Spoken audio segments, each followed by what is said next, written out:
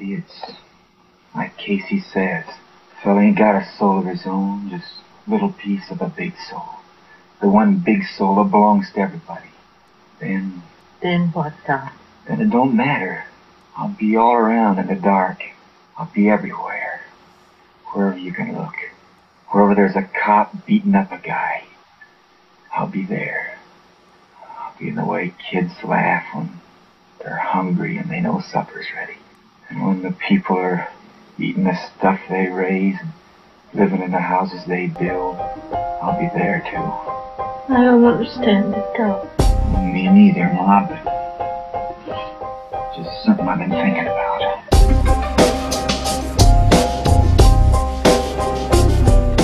You're listening to the All That's Holy Blue Collar podcast. Thought-provoking interviews with interesting guests and commentary on everything.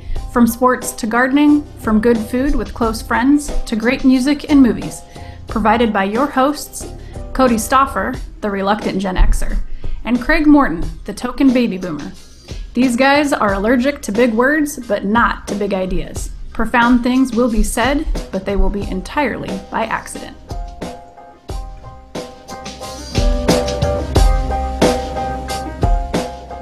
Oh, yep, there we are. Welcome to the All That's Holy Blue Collar podcast. I'm Craig. That's Craig. He's the Gen Xer. No, I'm not. No. Wait, no. He's the baby boomer. I don't want to admit that I'm a baby boomer, but yeah, that's where I go, yeah.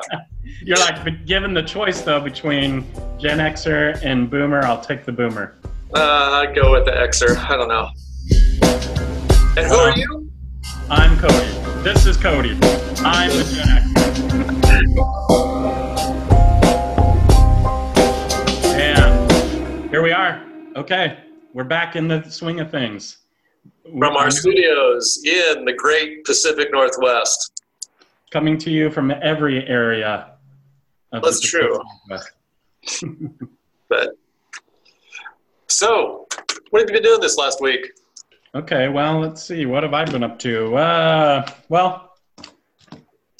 I'm in a musical. Oh, really? Mm-hmm. Yep, I'm in a musical. Bye Bye Birdie. Oh, really? That's pretty cool. Yeah, I'm not a major thing. I have a very spare amount of lines, just about 4 or 5 lines that are just almost like texture dialogue, you know? Isn't that a musical? Yes, it's a musical. Mm-hmm. Does it have dancing? It does. We have not, my group, we're the ensemble, not the dance group. So we sing. Well, but we don't. You are now a live, body weight. You could be a dancer. How you posted something on Facebook. How many pounds have you lost since you started your diet thing? Well, so since I started working out, which was actually last August, okay, I have lost right at 100 pounds. Wow. And since I started with my nutritionist, that started in January, that's 90 pounds. So I lost 10 before that, kind of just working out and not doing anything really nutrition-wise other than what I thought was good. Right. And then it really kicked up with my nutritionist helping me. So, yep. I'm feeling good. You're coming up a year almost on that nutrition part. Yeah, that's right. Get 2 more months, basically. 10 months. So what's the long-term plan on that? Well, the long-term plan, so the main idea with the nutritionist isn't really even necessarily, I mean, the side effect is you lose weight. I mean, that's right. Part of it. But the idea is that you have a lifelong way of eating that's healthy and smart and doesn't get you back to where you were. So is that how you guys handle it as a family, that your diet is the family diet, or do you have just a special one that you do? No, it's pretty close. So my nutritionist is not, she's not crazy. I mean, it's not a crazy, restrict anything really. Right. The idea being you actually need everything, so you need your carbs, you need fat, you need protein. So, but you don't need a crazy whack balance of those things. Those things need to work together. And so you have, in your day, you have whatever it might be for your body and you, 2,000 calories, 2,500 calories, whatever it is. And those 2,000 or 1,800 or 2,500 need to be divided up into those macronutrients in a good balance that keeps your body peak, at its peak operation. So is this something that after the year goes, you're just going to, you will have learned how to do it and you don't go to the nutritionist anymore, or? Yep, I did a year-long contract with the nutritionist. And so when that's up, I have the option of then coming back to her, once a month as need, just if I, essentially like a maintenance thing. So just a monitored weigh-in and then any wisdom and advice as a nutritionist. But, if you've got to the end of the year, the idea is, because actually the cool thing is she not only helps you with, she gives you a nutrition plan, even sample menus, best practices for shopping, stuff like that. But then also there's maybe a 3-month. No, it's 50 days. So not quite 2 months. So 7 weeks? There's a 7-week course that's built into it with a workbook and everything that goes into the science behind all that, so that you actually have that, in your brain when you're looking at your macronutrients. You just don't go, okay, well, that's the magic formula that my nutritionist gave. It's, you actually know the science behind why that works for your metabolism and body type, structure behind it and all that kind of stuff. So it's pretty cool because you get all that science behind it too, that basically gives you even more motivation to keep it up, because you're not just like, well, I did it, I don't know why it worked, it just worked. So you find you're able to keep up with the kids a little bit easier? I mean, do you feel less fatigued or less? Oh yeah. Yeah, that's cool. Yeah. Yep. I feel more energetic. Oh man. So like in the gym, to the last 2 weeks. So when I first started working out at the gym, like, I wanted to do, so I do a 4-day split. And I do upper body, lower body, upper body, lower body. That's how I do it. That's my approach to it. I mean, some people do 3-day upper body, 1 lower body, whatever. But I recently, so I've done that in the past, but recently I'm doing upper, lower. And for my upper, way back when, one of the recommended is doing dips, shoulder dips. Yep. And I couldn't do them, like it was just, I was too big and I didn't have the strength to do it. And so I just I'll find alternative stuff. And I did.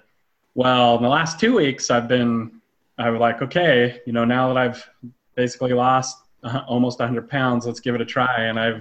So I'm doing dips. That's awesome. And not only that, like when I first started, they have a hanging, to do the leg raise, which works your abs, Right. Captain's chair. Yeah.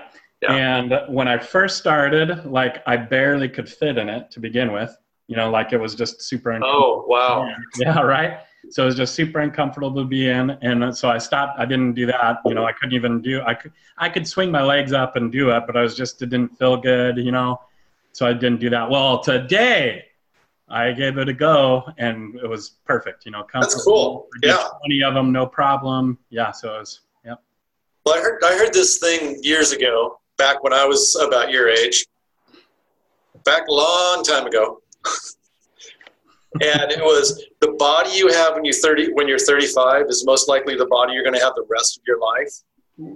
So when you're in your mid 30s, get it fixed, or else you have to put up with it forever. Yeah, that's what I'm doing. Yeah, I'm a little past 35, but close. They're close enough. Yeah, right. That's pretty cool.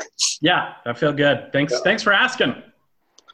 Well, it's kind of neat. It's just really good to hear. I love it when I go to the gym and I see people who are, it's obvious that they need to work on it, but they're sticking with it. And over time, when you see these people keep coming back to the gym, you see them and you see that it's working. It's just kind of, it's nice to see. So it's kind of cool because you help motivate other people too, but at the same time, people who are there all the time anyway, they notice and they've walked up to me, even in the last 2 months or so, all the time, people are like, hey, I just wanted to tell you, man, I've noticed, or whatever. And that's cool. It helps motivate me. It keeps me going because I'm like, yeah, it feels nice, That's cool. That's good.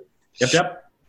Well, I'm trying to get in shape because track practice starts on November 26th.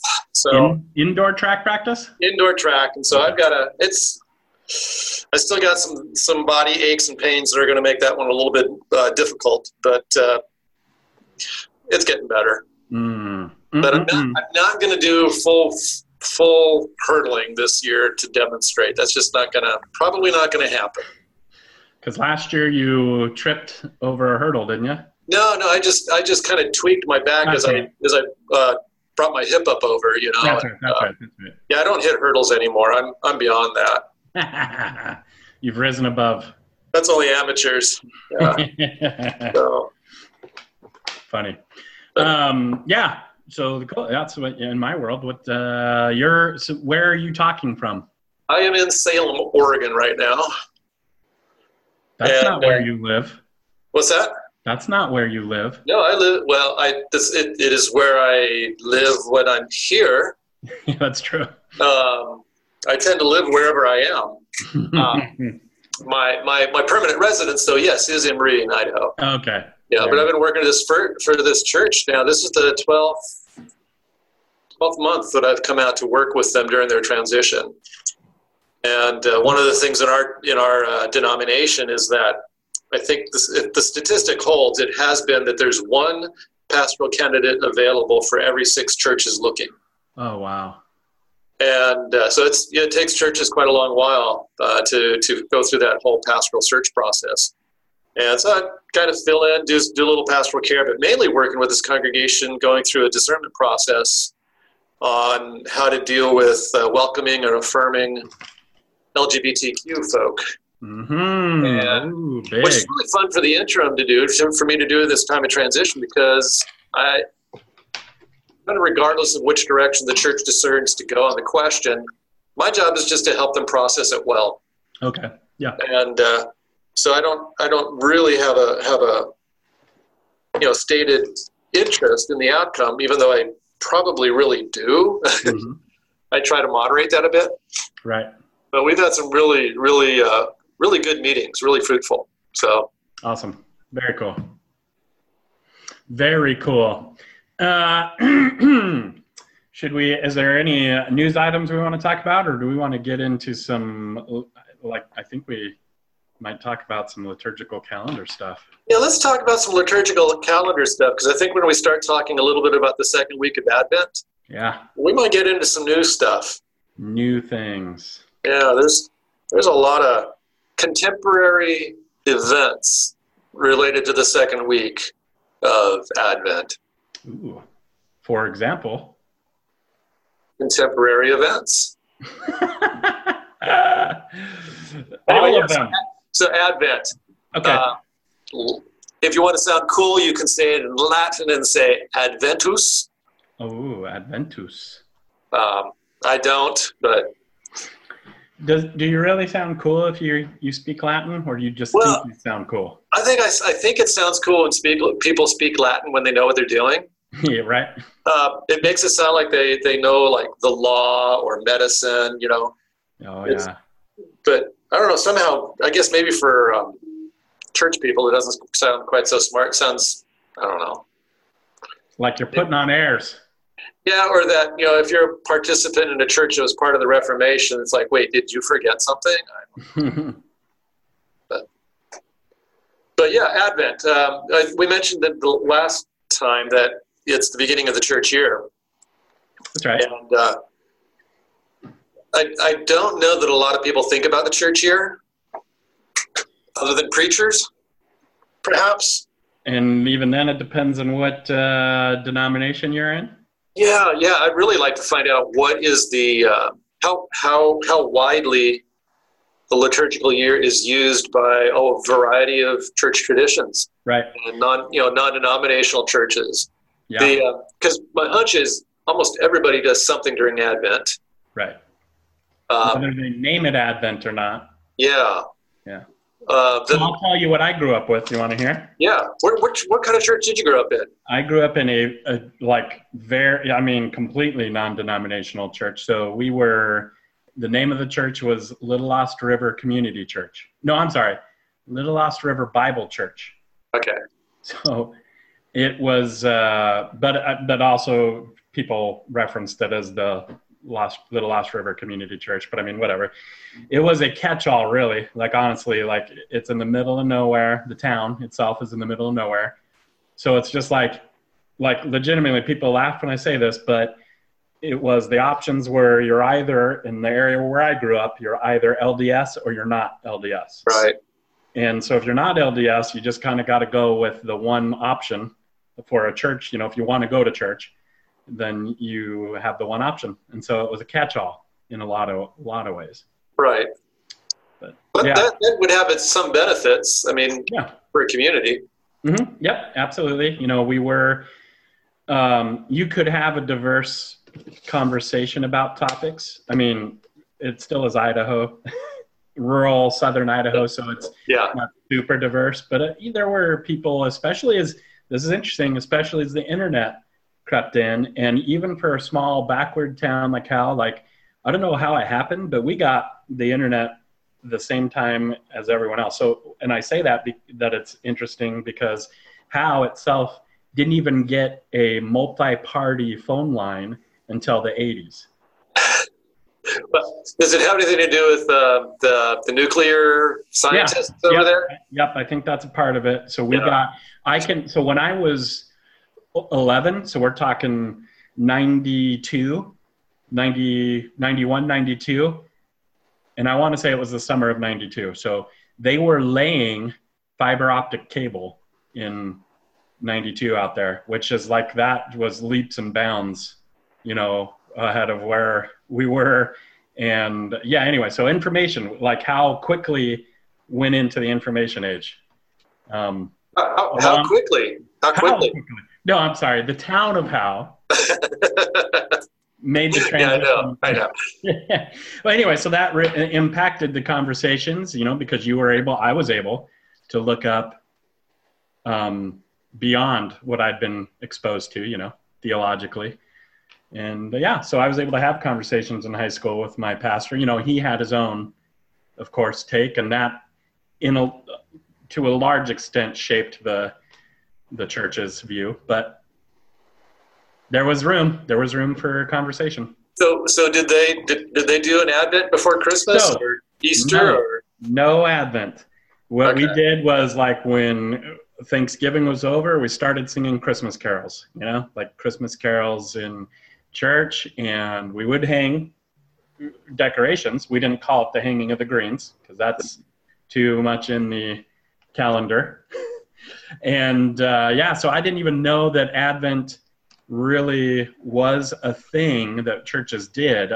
I'd heard about it, read a little bit about it, but I was just like, okay. Did you ever as a kid get one of those calendars with the little doors and call it Advent calendar? Yeah, so that was how I very first heard about it. Okay.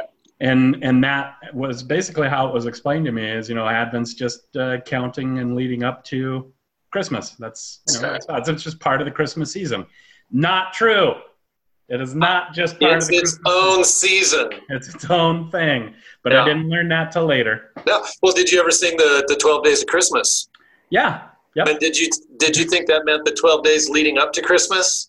I asked, like, like, are there people who have 12 Christmas days, you know? And I got I don't think my parents knew really what. So how would you answer that question today? Oh yeah, I would say that there's a season of Christmas, you know, that starts on Christmas Day and unfolds, and it is only 12 days long, and then goes into Epiphany. So Well, but not only is it only 12 days long, it is 12 days long because it's better than just one day. That's right, exactly. And when we were homeschooling our kids, and they were small, and everybody's at home, on Christmas Day we'd have one special gift. On the second day of Christmas, we'd maybe do some baking or something special. On the third day, we'd go to take a family trip. On the fourth day, we would open up extended family gifts. Mm-hmm. I love it. Day, we'd maybe go shopping for each other. And I love it. We strung that 12 days out, usually ending with a trip to, like, I think it was Red Lobster was the place to go. Yeah. And Lobster. yeah, so it was we really made it a 12-day season, which is really kind of sad once the kids all grew up and moved away and everything, because then it's just one day again. Yep. So I do. In our family, we try to extend it, and in the church, we try to make it we don't sing any Christmas carols leading up to Christmas. That usually drives people in congregation crazy. It does, man. They're like, why aren't we singing about the wise man? And I'm like, we don't sing about the wise man until January. Sit down and shut up. No, I don't know. That's Epiphany. I'm not that super strict. Like, right. if a song does fit the theme of the day that we're kind of talking about in Advent, I'll overlook maybe that one verse that does talk about the birth, and stuff like that. But yeah, I try not to get too legalistic about it. But yeah. Well, so the value of the liturgical year. So we go with Advent to Epiphany, Epiphany to, the season of Epiphany, right? Which is depending on how many days there are in the year and when the moon shows over for Easter, all that kind of stuff. Epiphany is anywhere from 4 or 5 weeks. I think last year was a really short Epiphany. Yes. And then it can go like 7 weeks. And then at the end of Epiphany comes Ash Wednesday. Yep. And Ash Wednesday begins the Lenten season. Yep. Correct? Yep. Then we go to Passion Week. Yeah. Is Passion Week part of Lent, or is it its own season? It is still part of, no. Passion is right. If you lead up to the Thursday, right, is Lent, and then. So that's Monday, Thursday. Okay, right. So Monday, Thursday, Good Friday. Yep. Holy Saturday. Yep. And that's the Holy Triduum. And what is special about Holy Saturday? It's Jesus is in the tomb. What's he doing? What is he doing? Resting. Well, or Apostle Peter would say he's preaching the gospel to those who are dead. He's kicking down the gates of hell, man. That's right. That's right. He's not resting. Forget that thing. And then, and so then you come into Easter, and then Easter's its own season for what, another 6 weeks? Yep, that's right. Oh, yes. This is a year. No. Or is it 7 weeks? Because you've got to go 50 days. 49 days. Wait. 49. 49 days. Yep. To Pentecost. I was going to say Epiphany this year is 1, 2, 3, 4, 5, 6, 7. It's a long one this year. Okay. Yeah. So then we go to the Pentecost. Mm-hmm. Yep. And okay, that's later. No, we have Pentecost. Yep. And that's a 28-week season, roughly. Yeah, it's a long one. Let's see. This year it is 21, 2, 3. Okay. I'm sorry, 24. All right. Yeah, so it's a long season. Yep. And that's the one that I know most preachers will take time to take some other topic, do their own thing. Yep. Yeah. Now with the liturgical calendar, then after Pentecost, then we go to a one day transition. Christ the King Sunday. Yep. Christ the King. Yep. So that whole year, doing it every year, I really like it. I remember the first few years of preaching, the church I was at, we didn't use the lectionary, and it kind of left me wondering, what am I going to preach about? And I realized that some of the things that I was preaching on, sometimes I would just put retreads unintentionally on the same topics that I found interesting, and I kept on almost repeating myself. No, that happens. Yep. Yeah. And so the lectionary kind of forced me to pick up new topics, move to new sections, at least every 3 years. And then the 3 years, through an ABC cycle. By the time I come back to the third year or the fourth year, back to start it all over again, I'm not the same person who I was, the last time I was through those scriptures. Yep. It's fresh stuff. At least for me, it makes things a little bit easier. Yep. Now, one thing worship leaders probably need to know is you don't need to make all the scriptures fit. No. Although, a lot of times you can. Yeah. Well, especially for the special days, like the Ascension or the Transfiguration. It seems like a lot of times those tend to jive with each other. Yep, that's true. Very true. But I find it valuable. Also in Christian formation, if we say these seasons have meaningful impact on how we read the Bible and how we, what are important elements to Christian life. Yeah. There's no problem going over them again. Right. I like the idea of just that it reflects even not necessarily that our life individually flows exactly like the church calendar, but in our life we have seasons of life, and I like it. Yep. I love the liturgical calendar now. Well, so speaking of liturgical calendar, we're back to Advent. Yes, so second week of Advent. Second week of Advent is about? Because last week we talked about, last episode we talked about the first week of Advent a little bit and about hope, and we talked about apocalypse and revelation and revealing. There's so much to talk about apocalypse. I know. It doesn't do it service to just slide by it, but I know, but we kind of had to. Yeah. Next year we will be bringing the heat. That sounds somewhat apocalyptic right there. Yes, it does. And the sun will turn red. Or no, the moon will turn red. Oh. The sun will be blotted out. And it'll be a fireball swallowing the earth. Just kidding. Yeah, that's rough. Metaphorical. Yeah. All right. So the second week. So one of the things that I've often wondered is, Advent wreaths, 4 candles. I was looking at one wreath, and there were actually 25 candles. And wait, what? 25 candles on a wreath, and it was a monastic tradition, and one of the old Advent traditions.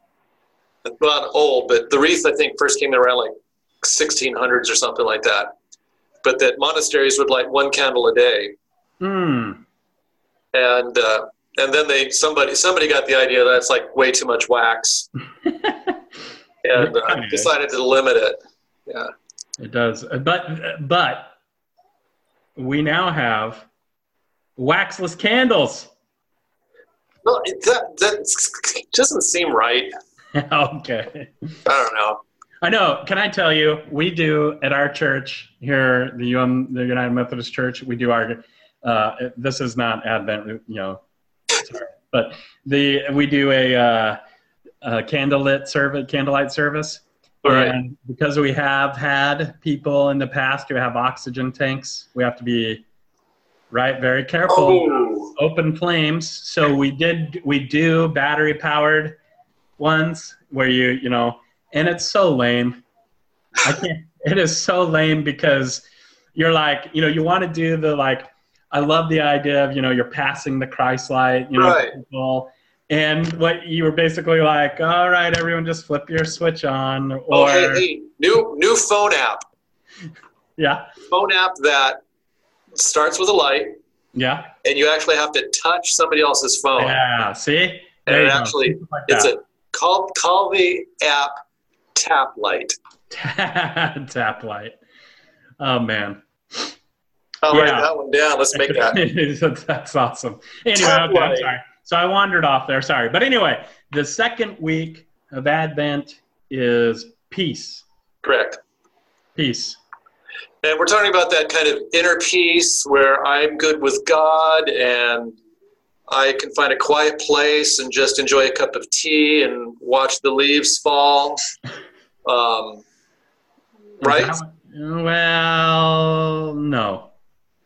Okay, so then we're talking about the kind of peace where like maybe I'm sitting out on the back porch having a warm cup of coffee and watching the squirrels.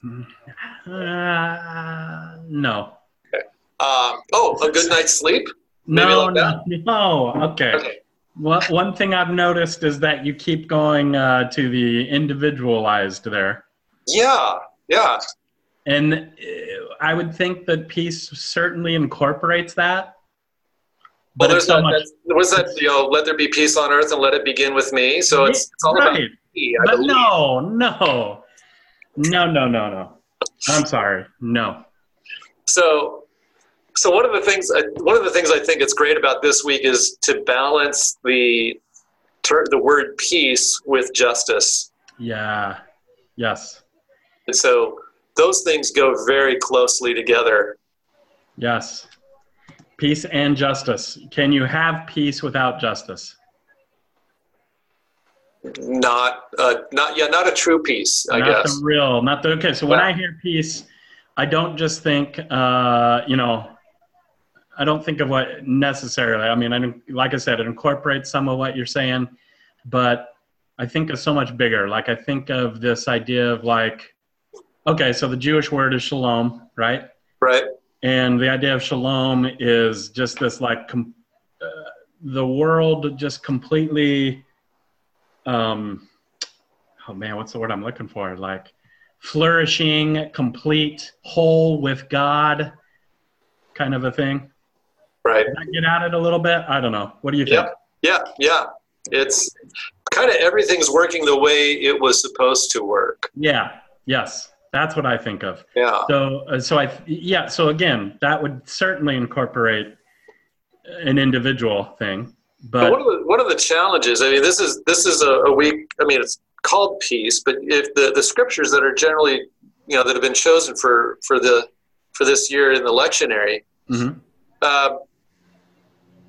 It includes a passage from Luke 3 about John the Baptist, and John the Baptist, voice crying out in the wilderness, prepare a way to the Lord, make these pathways straight. Yep. Every valley shall be filled, every mountain and hill shall be made low, the crooked shall be made straight, and the rough made smooth. But the thing is, I don't know about you, but that verse 5, where every valley shall be filled, every mountain and hill shall be made low, was Isaiah, when he talked about that, was he talking about just geography and road construction? No, I think it's like the high. So the heights, it's almost like the idea of equality, man. Yeah. So whenever equality is in question, people can. Oh, I got somebody at my door. Hang on, pause. Let me pause the recording. Okay. All right. I'm recording again. Okay. Where were we? Valley made low, equity. Well, we're talking about John the Baptist there too. Yep. So, I think people tend to think equality is something like a zero-sum game. If somebody gets more, then somebody has to have less. Mm-mm. And that whole valley filled and mountains, hills lowered is trying to say it's not a zero-sum game. There's kind of maybe a redistribution. Yep. Yeah. Now, the other part of it that I think is really interesting is who is the one bringing this good news? I mean, here's John the Baptist out there making this noise. Yep. But it's also coming from the whole Jewish tradition. That's right. Which one of the things I think we lose track of in the Western world, mm-hmm. and definitely in North America, most definitely in the United States, is this is written from the standpoint of people who were continually beat up, the downtrodden, the underdog. Right. That's right. And who did not very often win. Nope. We're more used to being, losing and being, exiled and taken advantage of. So there's a little bit of, to me, there seems like there might be a bit of preference for the poor and for the downtrodden. Yep. Because, that's just who they were. That's right. Which then makes me wonder who might be marching toward us, calling out for peace and looking for justice, but we might not listen to them because they're not our people. Oh, my word. Anybody come to mind? This is what you meant when you said contemporary news. That connects well with our Advent. Yeah, yeah, because I really think by that second week of Advent, Yes. there will be Some arrivals. arrivals or very close to arriving. Yeah. Who are going to be met with extended razor wire and United States military on the southern border. Ugh, the caravan. Yeah. Yep. Second week of Advent. Yes, you're probably right. I mean, they're marching. The synchronicity of that is kind of heartbreaking. Oh boy, isn't it? The week of peace, or roughly close to it, some migrants, folks, refugees from their homeland will be meeting a wall. Yeah. Metaphorically, because there's not a wall there yet. No, not yet. But yeah, oh boy, that makes me think of a few things. Like what? Okay, so so if we want to, I guess it depends on how brave our listeners who might be preachers or pastors or leaders in their churches want to be. Right. But if they do want to talk about this, and I think why wouldn't you want to talk about this? I think I can think of a few resources that people can use. Oh, so what kind of resources come to mind for you? All right, so when I think about this, always, for about the last 9 years, the first thing that comes to mind is a movie called The Visitor. Okay, yeah. Okay, and I don't know if you've seen it or not, but it stars in the lead a guy named Richard Jenkins, who's actually known mostly in his career for being a character actor. It's like one of his only lead roles. But he's a really, I mean, if you so when I say his name, you're probably like, I have no clue who that is. But if you see him, if you saw his picture, you'd know exactly, oh yeah, that guy. That guy. Yep, that guy. He's a brilliant character actor. But in this one, he plays a professor who is a tenured professor, and he's in the State University of New York system, which is like a huge academic system. Like there's SUNY, State University of New York campuses like all over New York, right? Right. And I think he's attached to the main one, which is actually in, I think, New York City or close, like right around there. But he lives maybe even in another state. But anyway, away from the city. But he has to keep an apartment in the city in case he ever has to go back and, teach some classes at the university or come for lectures or to give lectures. And he's in such a position that he doesn't have to do that often. He doesn't have to teach a lot of classes. He's mostly he's on staff as a researcher, and he's supposed to be producing material, like papers and articles. But he's kind of worn out from all that, and he's just barely eking along. And his wife has died, and and he keep talking. I'm going to step away for a bit. Okay, and he comes into after his wife passes away, he's kind of forced to have to come back into the main campus and present a paper. And when he does that, he comes to his apartment that he hasn't been in for probably almost a year. And when he goes to his apartment, he walks in to a surprise. And the surprise is he has some visitors who've moved in because the landlord has realized I can double the rent on this apartment because this guy never comes. He's never here. And I have these undocumented people from the Middle East who need a place to stay, and they can pay me under the table. So I'll move them in. So when this professor shows up, these people are in his apartment, these visitors. And I don't want to ruin any more, but it's give too much away because it all unfolds from there. But the transformation of the main character as he starts to connect with these visitors, because at first they're just like, we're going to move out. We'll get out of your hair. Sorry. We kind of got, we're in the same boat as you. We got kind of screwed by this landlord, basically. So now we're out on the streets. But anyway, he develops a relationship with them. and there's drama that unfolds out of there. And the way he changes in the process as he's connecting with these visitors who he's, from a totally different world than him. It's pretty impressive. It brings up a couple of different things. One is, what is the gift of the visitor that you didn't anticipate? Right.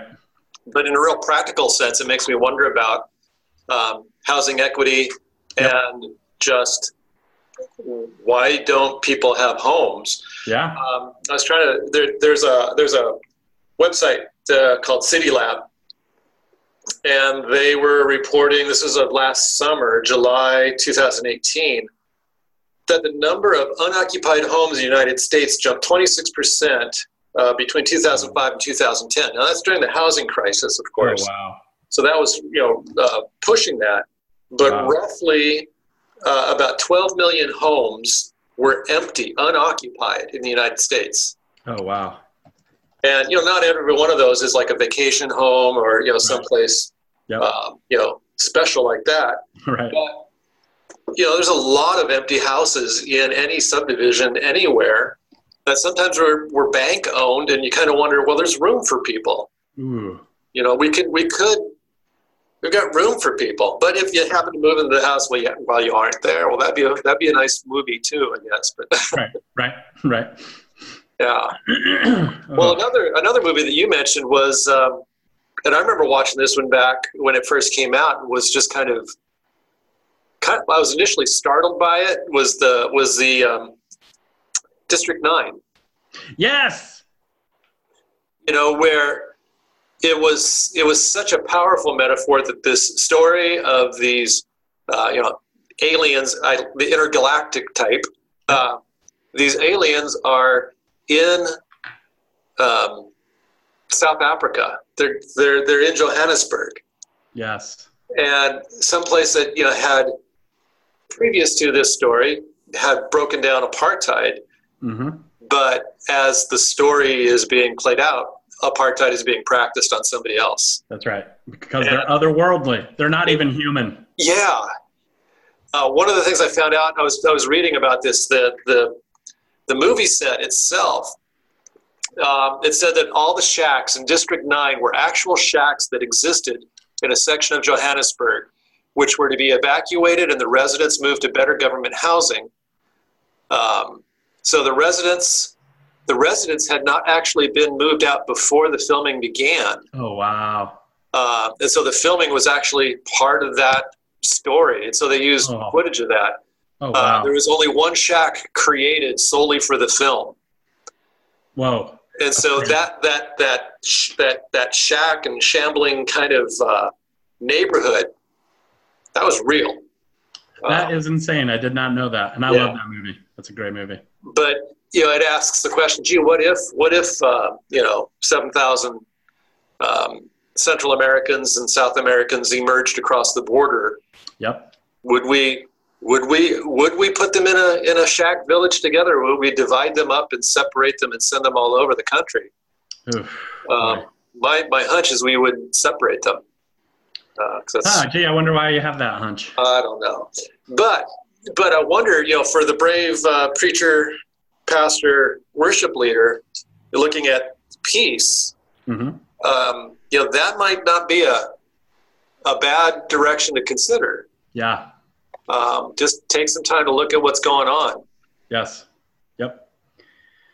The headlines, it's almost like the headlines, what's that old saying? Preach with a Bible in one hand and a newspaper in the other, something like that? So when I first heard that was back in I was probably in high school. Yeah.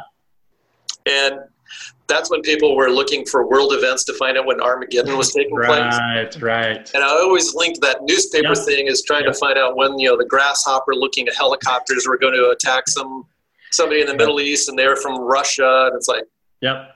Yeah. Yeah, that is the baggage I have with that line as well. Yeah. But I think the quote, was it from Karl Barth? Yeah, I believe so. Yeah, and I don't think he bought into the dispensational stuff. So I don't think that was his intention. Not what he meant. I think he had much more along the ideas of, God's story is still unfolding all around us. So in a different vein, some other resources, and I sent them to you on a Facebook message. Okay. Now, there were some YouTube videos. Yeah. Oh, yes. And since we got your audio hooked up, they might be some to look at or listen to. But there's 3 songs that caught my attention thinking about the second week of Advent. Okay. And I first, maybe the first one I was thinking of is a guy named Ryan Colwell. Okay. Are you familiar with him? Not a little bit. Not really. You don't strike me as a country music type. Which would be, if you knew me when I was younger. Yeah. Well, heck, you're from Howe, I guess. That's right. That's about all there was until the fiber optics came through. And set me free from the country music tyranny. But hang on, you know that our favorite band is the Ava Brothers, and they are Americana. Yes, which is a fancy way of saying country. No. They are out of. They go from rock and roll to folk rock, folk Americana. Yeah, that's right. Neo folk. But I heard Ryan Colwell interviewed on NPR a couple of months ago, and listening to him speak about kind of the demise of kind of the best of American culture. Yeah. And he struck me as Bruce Springsteen trying to talk about the song "Born in the USA." Oh, nice. Which it was a song about, not living up to your promise, not living up to your potential. Oh, yeah, that's right. That's what it was. Yeah. It was not some super America patriotic. It wasn't a rah, America's Got It Right song. It's like, well, here's where we are. Okay. Yeah. Let's hear a little bit.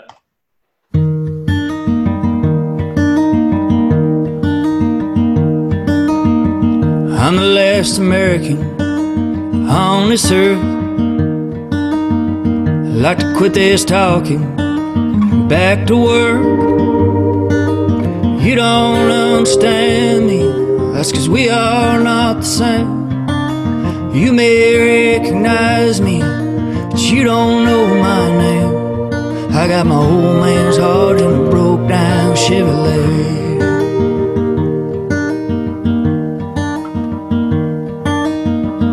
I took this job 'cause I need the hands.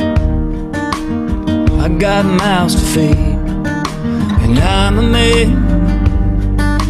You can't have anything you want. This is the land of the free. I got everything I asked for on the day I turned 16. I got my old man's heart in a broke down Chevrolet.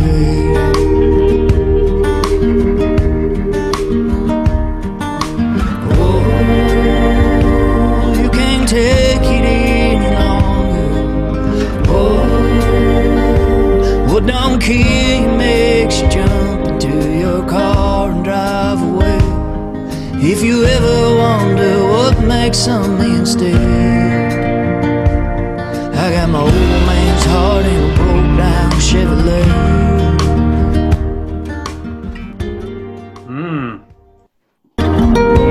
Oops. Yeah. So I heard that song. Wow, that's what doesn't kill you. He turns that into a different direction. Yeah, because I mean, the famous line even rhymes with the line before. Yeah. Because he says, where's it at? He says, "Oh, you can't take it any longer." Right. Oh, what don't kill you makes you, and then it just makes sense. It's going to say stronger. Right. But no, he says, what don't kill you makes you jump into your car and drive away. Yeah. Yeah. It's just I really like that song. It was. Yeah, that's nice. But it'd be a really fun one to put into a liturgical. Have it in there like before a prayer of confession. I don't know. I like it. Because it's very reflective. A couple other songs in there. There's a new. I guess I'd call it a Christmas song. By John Mark McMillan called Baby Son. Baby Son. And really, one of the things I like about John Mark McMillan, at least a lot of his official videos, they're lyric videos.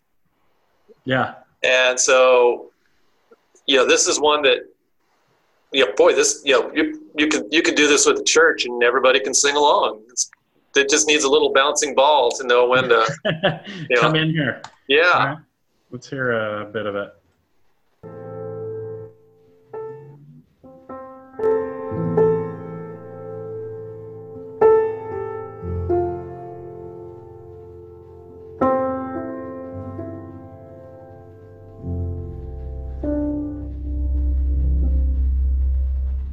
We thought you'd come with a crown of gold, a string of pearls, the cashmere robe. We thought you'd clench an iron fist and rain like fire on the politics. But without a sword, no armored guard, but common born in mother's arms, the government now rests upon the shoulders of this baby son.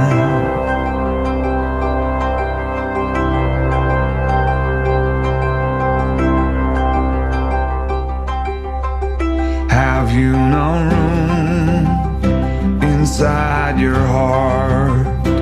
The in is full, the out is dark, but upon profane shines sacred sun. Not ashamed to be one of us, but without a sword, no armored guard, but common born. Oof. That's good.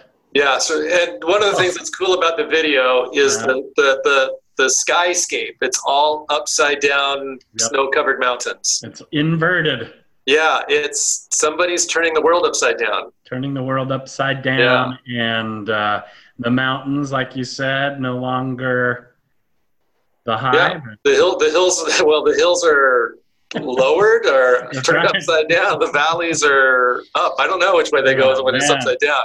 That's crazy. That's good. But it's really, really wonderful words, and it's definitely singable with the church. I love it. It's written kind of in a traditional hymn style in many ways. Right. Oh, that was a good one. Yeah. Good find. And then the other one that I really, really liked, whenever, especially if it has anything to do with immigration, refugees, or anybody, I just go to the Brilliance. The Brilliance. And they have a song called "Welcome to the Darkness," which I was kind of thinking about that also for like Blue Christmas. Yeah. On the 21st. That's right, Blue Christmas. Yeah. And but it's again, I like lyric videos, and I don't know if anybody's going to sing this one, but it'd be fun to use to have it played or performed in a congregation. Oh yeah. Okay, here we go. Welcome to the darkness, the Brilliance. Welcome to the darkness. Fear will let you in. The root of all exclusion. Who is out and who is in?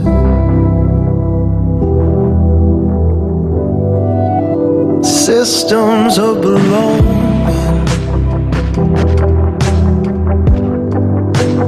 lock us in a cage. We fear those who are different, refuse to see their pain.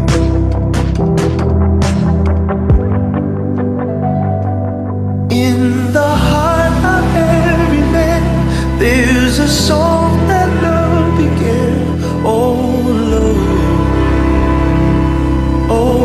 love, objectify the human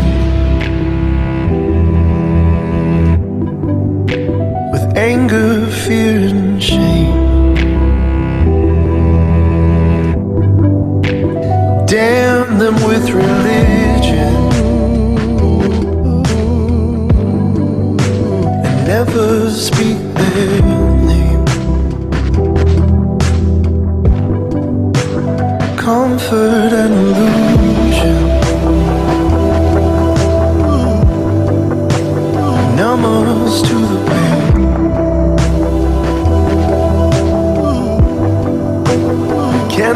see our privilege.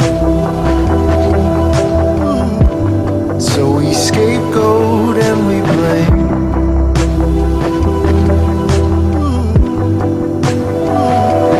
In the heart of every day, there's a soul. Woof. Wow. There's some heavy stuff in that. That's a big, I was gonna say those are it's not subtle. No. And I guess it's a haunting tune, gentle in many ways, but the words are bam. It just keeps on pounding on you. Man alive. Oh, that's a good one. So those are some really good. I don't know. I think they really expand that idea of peace on that second week. Right. That good selections. When it comes to issues of justice and peace, a lot of it's going to have to do with repentance and changing of our ways that work against justice. That's right. Changing our idea of who Jesus is when he shows up. He doesn't show up with the armed guards, and he doesn't show up with all the trappings of royalty. Mm-mm. And those, yeah. On the underside of the kingdom. Yeah, so I think that's kind of fun. Oh, it's good. That's good, man. Good resources. All right. Well, I don't know how to end this thing, but I do got to go. All right. Hey, we didn't talk about sports at all. I know. Let's see. Sports. Oh, you wanted to talk about soccer. Yeah, I don't have a whole lot to say except that the Timbers are in the playoffs, but they're like ranked number 1, 2, 3, 4, 5, 5th. They're 2.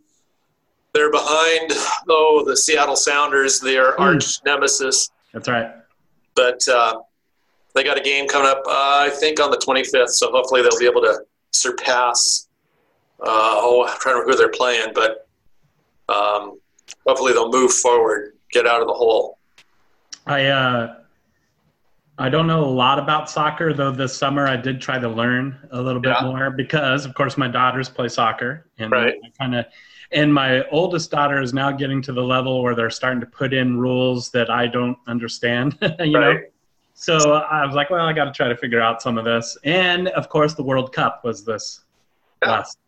So I thought, well, it's a good time. And I didn't understand soccer for years. And then our oldest son, who grew up kind of hating sports, has just some kind of, he had a Marxist critique. It's just herd mentality. And it's like all this team spirit's just a bunch of, hooey. And then he got hooked on soccer because there's a strong protest element to it. That's right. And real blue collar background to it, especially in England. Right. So he really got into it because it really fed that Marxist critique. That is hilarious. And so he lived with us a couple of years ago, and I said, hey, you got to teach me to enjoy soccer. There you go. And so while he was in Boise, we went to a pub in Boise that was committed to the Portland Timbers. Oh, that's awesome. So we'd go there and watch Timbers game, and I said, I don't know what I'm looking at. Teach me. That's so cool. And so now it's something that I kind of enjoy. That's cool. I like that. So, I'm going to continue to learn more because I do enjoy, a lot of elements of it. And it is kind of that you're talking about we're talking about Caravan coming up and going to be here by the second. The soccer, it really is, in a lot of senses, a leveler of the ground, because any poor kid can get anything that they can kick around, on the street. And become, a star, an amazing. One of the things that I really liked about the Portland Timbers is a few years ago, maybe a year and a half ago, maybe 2 years ago, there was a team a kids team, a club team in the Boise area where the coach was getting hate mail and threats because the international kids who were there, and it was there were refugee kids and they weren't just all neighborhood kids or whatever. Yep. Anyway, there's just some, it was some nastiness. And so the Timbers came over to Boise and did some clinics and worked with this team and, welcomed others to come. And the Timbers, as well as a lot of other soccer clubs. I mean, these the teams are from all over the world. That's right, man. You know, they all, and a lot of them have had experience of immigration or refugee status. So That's right. it just was pretty cool for them to, you know, hop on a plane, take off from Portland and come on out and spend some time in Boise. That's really cool. Yeah. Good story, man. Good one to end on. Yep. Hey, well, see you next week. Yes, sir. All right. Same ATHB. Oh, I see. Oh, that's totally. But ATHB time. Same ATHB podcast. There we go. Hey, why don't you play some outro music? Which one do you want to hear? I don't know. What do you want to hear? Oh, man. It's up to you. Boy, you had to do this to me. Why don't you sing? Sing something from Bye Bye Birdie. Okay. Let's see. And then you can just fade it out. For he's a fine and dandy, patriotic, healthy, normal American boy. That's good. All right. I'll turn off the recording now.